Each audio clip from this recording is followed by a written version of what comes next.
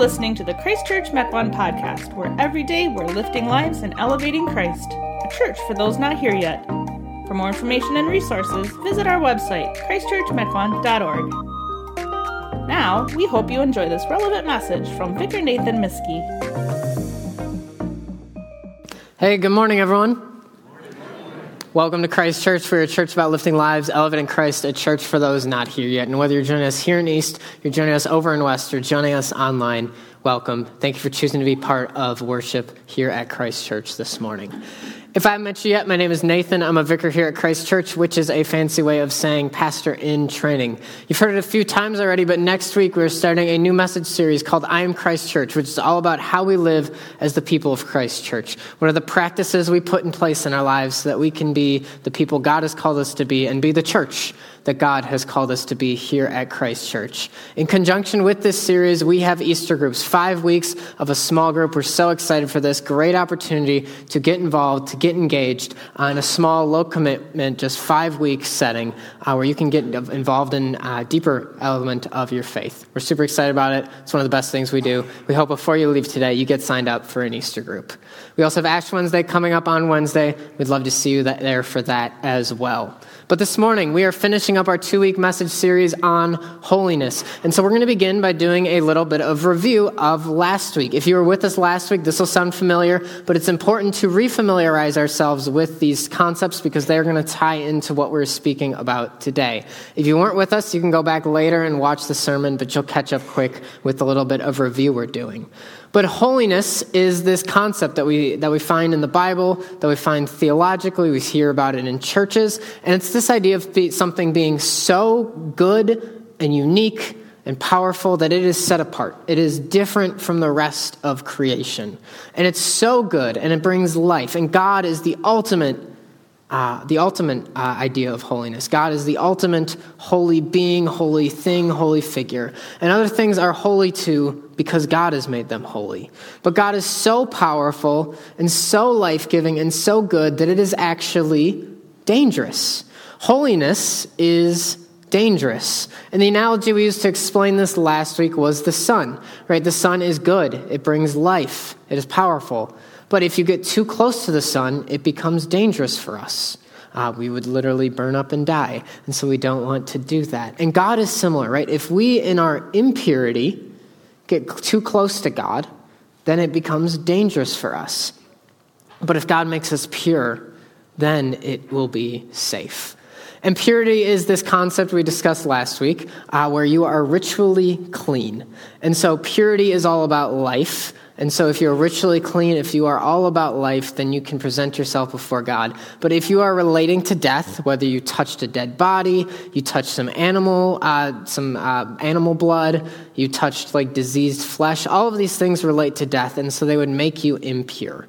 And what happens is if you touch something impure, that makes you impure, right? If a pure thing and an impure thing interact, the impurity transfers over. But in Isaiah's story, something new happened. Something unique happened. This is the story we looked at last week, where Isaiah comes into the temple of God, and he's in God's presence, and he's terrified because he knows he's dirty, he's unclean. He says, I have filthy lips. But an angel takes this coal, which had been in God's presence, which had been made holy, and was pure, and he touches it to Isaiah's lips. And those filthy lips become clean, and Isaiah himself becomes pure. For the first time, something pure has touched something impure, and it was the purity that transferred over so that both things were now pure. And we concluded last week with this thought, that Jesus transfers his purity to you. That Jesus transfers his holiness and his love and his grace and his purity to you. We see stories of Jesus touching lepers and them becoming healed, him touching the eyes of blind men and them being able to see. And Jesus, when we are touched by Jesus' water and baptism, when we are touched by his presence and communion and bread and wine, when we hear the words we are forgiven and we believe them, we receive the purity of Jesus transferred to us.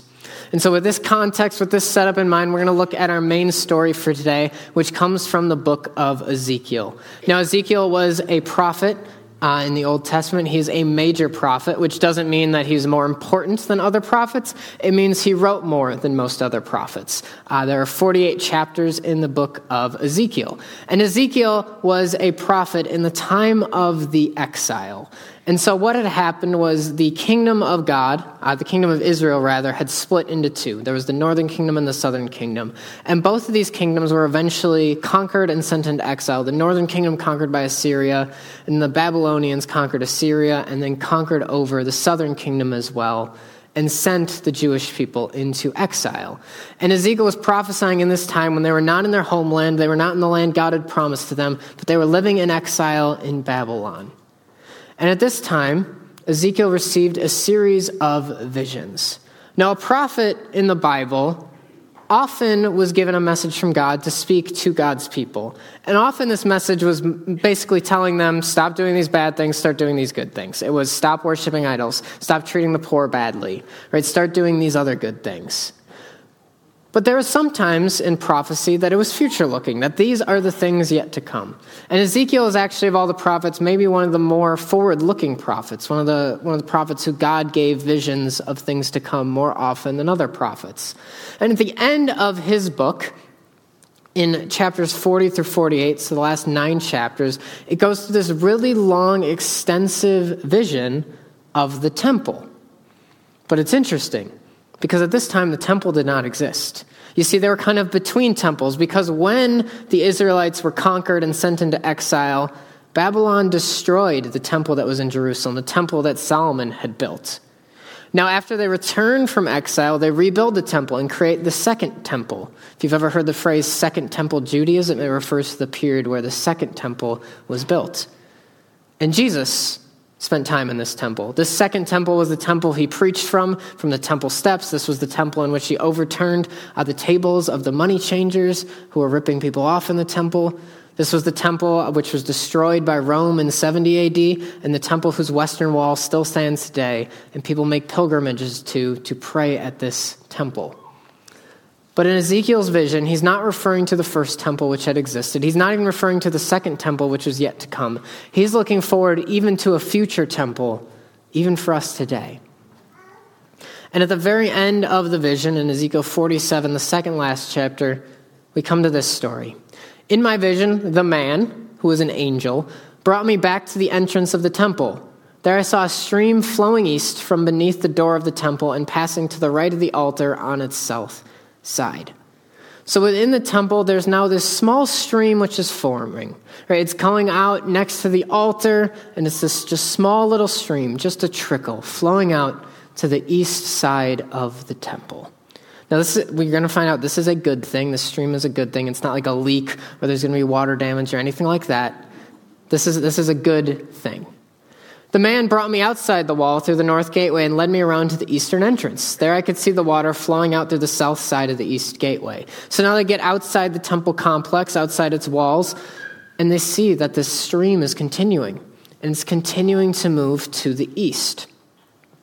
Measuring as he went, he took me along the stream for 1,750 feet, which is about 1/3 of a mile, and then led me across. The water was up to my ankles. So they move down to the east about 1/3 of a mile, and then they walk across, and the water comes up to their ankles. They walk across the stream, which has grown, right? It was just a trickle coming out of the temple, and now it is up to their ankles.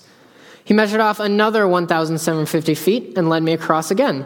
This time the water was up to my knees. The water is growing. After another 1,750 feet, it was up to my waist. This small little stream is turned into maybe a creek or a small river.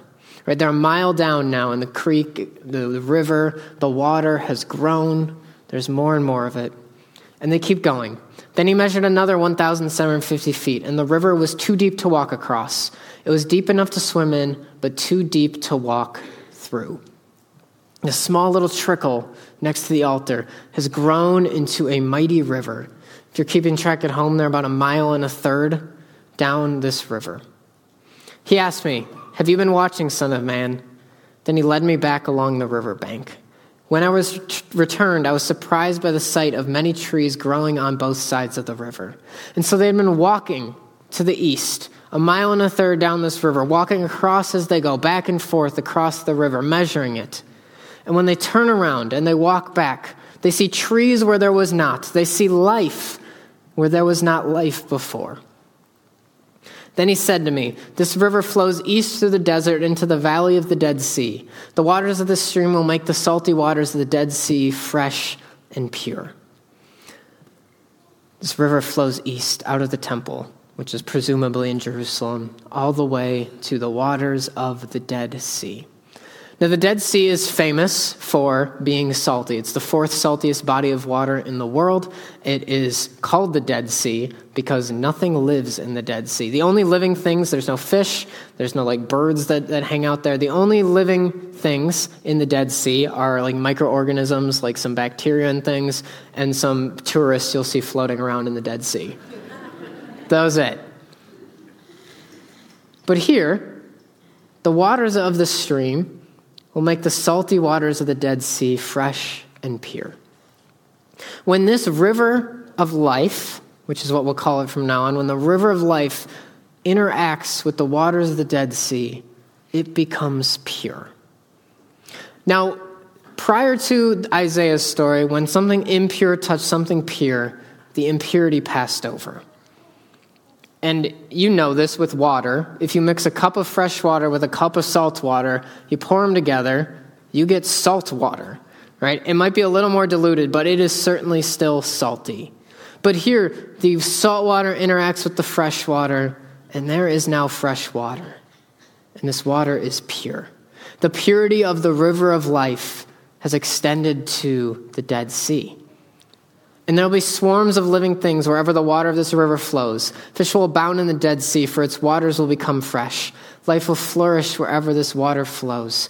This water comes in and it purifies it. It makes it fresh. And it takes what was dead and makes it alive. And not just a little alive. It's not like there's now 1 or 2 fish living in the Dead Sea. No, fish will abound. So much so that fishermen will stand along the shores of the Dead Sea, all the way from En Gedi to En Eglaim. The shores will be covered with nets drying in the sun. If you're wondering where these places are, En Gedi is on the western side of the Dead Sea. And En Eglaim, this is the only location in the Bible, this is the only location in the text where we hear about this place. So we don't know exactly where En Eglaim is, but scholars think based on context clues it would be on the east side of the Dead Sea. So basically they're saying all the way across the Dead Sea, they're fishermen. And they're fishermen whose nets were caught. And they're drying in the sun because there were so many fish. There's so much life abounding in the Dead Sea. What once was filled with death is now filled with life. And fish of every kind will fill the Dead Sea, just as they filled the Mediterranean. This Dead Sea, this source of nothing but salt, has become the biggest sea that these people have ever interacted with, which is the Mediterranean. But the marshes and swamps will not be purified. They will still be salty. The places not touched by the river of life, well, they will not have the life that the Dead Sea now has. Fruit trees of all kinds will grow along both sides of the river. The leaves of these trees will never turn brown and fall, and there will always be fruit on their branches. This life isn't temporary either. This life continues forever. They will never turn brown and fall. There will be a new crop every month, for they are watered by the river flowing from the temple. The fruit will be for food, and the leaves for healing. Now keep some of these details in mind. There's going to be a new crop every month, and the leaves of these trees will be for healing. Keep that in mind. It'll come back into play later. So what was this story all about? What do we learn from this text from Ezekiel, from this vision that Ezekiel has? Well, we find out that these waters, the waters of the river of life, bring purity and life. Of course, the river of life brings life. It takes what was impure, what was dead, and brings it to life and to purity. And this happens in our own lives too. Right? When we are baptized, when we are touched by the waters of baptism, it takes us in our spiritual deadness and makes us alive. It brings life to us. Jesus himself in John 3, as he's talking to Nicodemus talks about being born again and entering into new life. And this happens in the waters of baptism. And so the waters of baptism and these waters of the river of life bring purity and life. And God's holiness brings life to death. Because remember where these waters started. These waters started in the temple. These waters started in the temple, which is the place where in the Old Testament God's presence lived. That is where God's presence was. But we know that when Jesus died on the cross, the veil of the temple curtain tore in two, and God's presence was unleashed out into the world, and now God lives in you and me. Because when we receive purity and holiness, God's presence resides in us too. And so God's presence is within you, meaning you are God's temple. God's temple is all of creation, but you specifically are God's temple, meaning the river of life flows out of you. Jesus himself says in John 7, anyone who believes in me may come and drink, for the scriptures declare rivers of living water will flow from his heart. Rivers of living water, a river of life will flow from your heart. And so, it's not just about you receiving this purity. It's not just about you receiving this holiness. It's not just about being touched by the waters of the river of life, the waters of baptism, and entering into this purity. It's about that river flowing from you as well. Like the river flows out of the temple in Ezekiel, it should flow out of you so that everything that the water that flows out of you touches and interacts with brings purity and life. You are a temple of God, and you have been set apart by him. You have been made pure by him. You have been made holy by him, not just for yourself, but you have been set apart to spread God's holiness to those around you. We at Christ Church have a mission statement. I'm sure you've heard it. Lifting lives, elevating Christ, a church for those not here yet. We have been set apart by God as those here already to spread God's holiness to those not here yet. To let the river of life flow out of us to those who have not yet received it. Now this idea, this concept of holiness and purity and the river of life doesn't just end with Ezekiel. It doesn't just get brought up again by Jesus in the Gospels. No, it goes to the very end, to the very last chapter of the Bible in Revelation 22. But to understand it, we kind of got to understand where we started. And by that I mean in the beginning. Because when God created Adam and Eve, he gave them a job. He gave them a mission, which is to have dominion over the earth, to take care of it. The earth is God's temple. Creation is God's temple. And Adam and Eve were given the job of taking care of all of God's creation. And that's our job today too. And we're able to do that because the river of life flows out of us. But we come to Revelation. And Revelation is this vision that John has as he's been exiled on the island of Patmos. And he's been exiled on this island and he receives this vision of what is to come, of the end times, of the last things. And it's really, really confusing. And it talks about how we're going to get to that and all the things that are going to happen and transpire. And it's full of like this symbolic language. And there's like 7 letters and 7 seals and 7 scrolls. And there's a dragon. And there's all these confusing things. And if you read it, you're probably going to go, I don't understand any of this. And if you feel like you understand all of it, honestly, I'm concerned for you. But it comes to the end, to the very end of the Bible, the end of Revelation. And Ezekiel's river shows back up. The river that was first prophesied about by Ezekiel, now is prophesied about by John, the last chapter of the Bible. Then the angel showed me a river with the water of life, clear as crystal, flowing from the throne of God and of the Lamb. This river of life shows back up. And it flows not from the temple, but from the throne of God himself, from the throne of the Lamb of Jesus himself. Where Jesus reside. It flowed down the center of the main street. On each side of the river grew a tree of life, bearing 12 crops of fruit, with a fresh crop each month. The leaves were used for medicine to heal the nations. This river, once again, brings a new crop each month, brings healing to the nations. No longer will there be a curse upon anything, for the throne of God and of the Lamb will be there, and his servants will worship him. And they will see his face, and his name will be written on their foreheads. We look forward to this day. We can look upon God's face. Because if we remember back to last week, remember the story of Isaiah entering into God's presence in the temple and being terrified because his lips were filthy. He was impure. And he knew that he was not holy and pure enough to stand in God's presence. He was in danger to even be in God's presence, let alone look at God's face, until the angel made him pure. And that angel that made him pure and the other angels that were in this story, even in their purity, even in the holiness of the angels, if you remember, they were covering their eyes. With 2 wings, they covered their eyes because they would not look upon the holiness of God, because even in their holiness, they weren't holy enough to look upon God's face. But we look forward to this day when we will see God's face and not be in danger, but be safe, because we will have been made so pure and so holy and have been so set apart by God.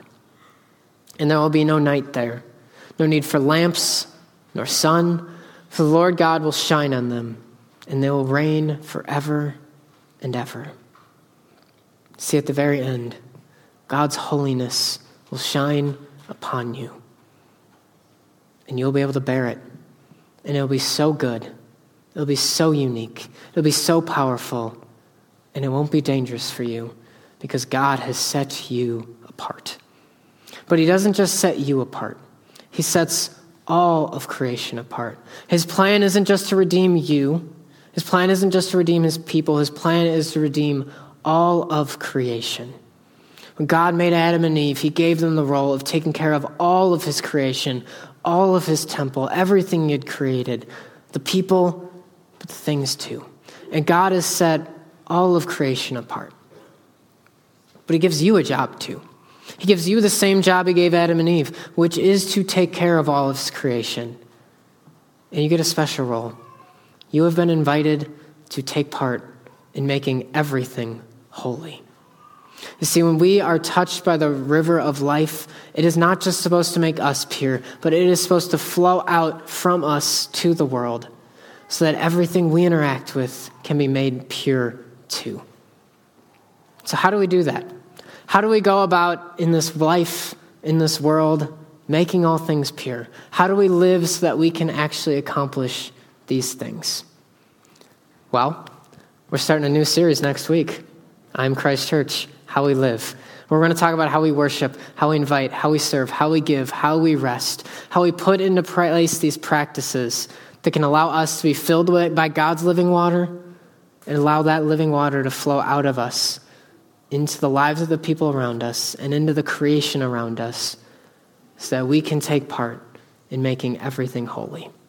So please, join us in our journey to Easter so you can hear more about how you get to take part in making everything holy. Let's pray. Gracious God, we thank you once again, Jesus. We thank you that you have made us pure. Help that living water that flows into us, help it to flow out of us into the lives of those around us. Jesus, for those of us who think we are not worthy, we are not pure, we are not holy, help us to know that is okay. Because you are making us pure. You are making us holy. God, this morning as we take communion, as that bread touches our lips, as that wine touches our lips, help us to be reminded, Jesus, that you are present in the bread, you are present in the wine, and your purity is present too. So that it touches our impure lips, we know that we are being made pure. We're being forgiven. We're being given grace. We're given love in the midst of communion. Jesus, help us to be reminded of the promise you have made to us. God, help us to be reminded of the role you have given us. Not to just be people who have been set apart for our own purposes, but people who have been set apart to do your work in the world, to take care of the people around us and the creation you have gifted us with. Help us to be people who take part in making all things holy. Jesus, we love you, we praise you. I pray these things in your name. Amen. Thanks for listening to the Christ Church Mequon podcast. Find your next step and let us know how we can be praying for you at christchurchmequon.life/podcast. Hit that subscribe button, and until next week, God bless.